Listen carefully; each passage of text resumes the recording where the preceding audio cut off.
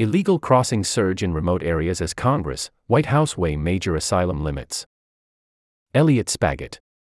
Lukeville, Arizona, AP. Hundreds of dates are written on concrete-filled steel columns erected along the U.S. border with Mexico to memorialize when the Border Patrol has repaired illicit openings in the would-be barriers. Yet no sooner are fixes made than another column is sawed, torched and chiseled for large groups of migrants to enter, usually with no agents in sight. The breaches stretch about 30 miles, 48 kilometers, on a washboard gravel road west of Lukeville, an Arizona desert town that consists of an official border crossing, restaurant and duty-free shop. The repair dates are mostly since spring, when the flat desert region dotted with saguaro cactus became the busiest corridor for illegal crossings. A Border Patrol tour in Arizona for news organizations, including the Associated Press, showed improvements in custody conditions and processing times, but flows are overwhelming.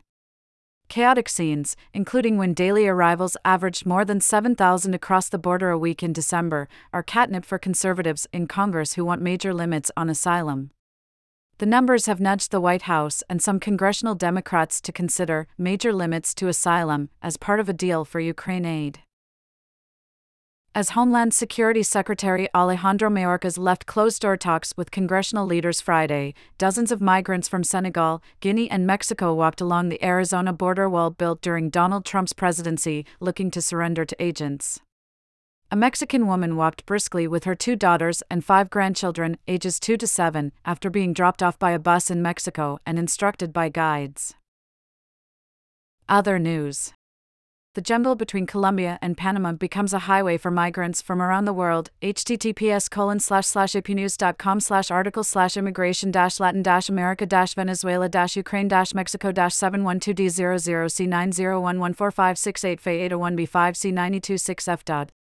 Catholic activists in Mexico help women reconcile their faith with abortion rights. https://apinews.com/article/Catholic-abortion-rights-mexico-women-activists-9FB01D8D2F4376F279C6938C533. Arizona's governor is sending the state's National Guard to the border to help with a migrant influx. https://apinews.com/article/Arizona-border-national-guard-7F222B378C7504BA0F0EF62504BA0F62504BA0F6253878F0. They told us where to go straight, said Alicia Santi, of Guatemala, who waited in a Border Patrol tent in Lukeville for initial processing. Santi, 22, and her 16-year-old sister hoped to join their father in New York. The dates when wall breaches were fixed are often bunched together, written in white letters against rust-colored steel. One cluster showed 5 dates from April 12 to October 3. On Friday, agents drove looking for openings and found one on a column that was repaired twice, on October 31 and again December 5. Smuggling organizations remove a few inches from the bottom of 30-foot, 9.1-meter, steel poles, which agents say can take as little as a half hour. Columns sway back and forth, like a cantilever swing, creating ample space for large groups to walk through. Welders often attach metal bars horizontally across several columns to prevent swinging, but there are plenty of other places to saw. Agents say it takes up to an hour to drive from Lukeville along the gravel road to discover breaches, a large chunk of time when tending to so many migrants in custody. Our officers and agents are responding to large groups of migrants, which means that some of our agents aren't on the line, not really monitoring for some of those cuts, said Troy Miller, U.S. Customs and Border Protection's acting commissioner. If we don't have anybody to respond, then you're going to see what you're seeing. The number of daily arrivals is unprecedented, Miller said, with illegal crossings topping 10,000 some days across the border in December. On Monday, CBP suspended cross-border rail traffic in the Texas cities of Eagle Pass and El Paso in response to migrants riding freight trains through Mexico, hopping off just before entering the U.S. The Lukeville border crossing is closed, as is a pedestrian entry in San Diego, so that more officials can be assigned to the migrant influx. Arrests for illegal crossings topped 2 million for the first time each of the U.S. government's last 2 budget years, reflecting technological changes that have increased global mobility and a host of ills prompting people to leave their homes, including wealth inequality, natural disasters, political repression, and organized crime. Miller said solutions go well beyond CBP, which includes the Border Patrol, to other agencies whose responsibilities include long-term detention and asylum screenings. On cuts in the wall, Miller said Mexican authorities need to step up. Arrests in the Border Patrol's Tucson sector, which includes Lukeville, topped all 9 sectors on the Mexican border from May to October, except June, according to the latest public figures. It is a throwback to the early 2000s before traffic shifted to Texas, but the demographics are much different. Arrests of people and families neared 72,000 in the Tucson sector from October 1st through December 9th, more than 9 times the same period last year. That's a big change from when almost all migrants were adult men. Arrests of non-Mexicans topped 75,000, nearly quadruple the number from a year ago and more than half of all sector arrests.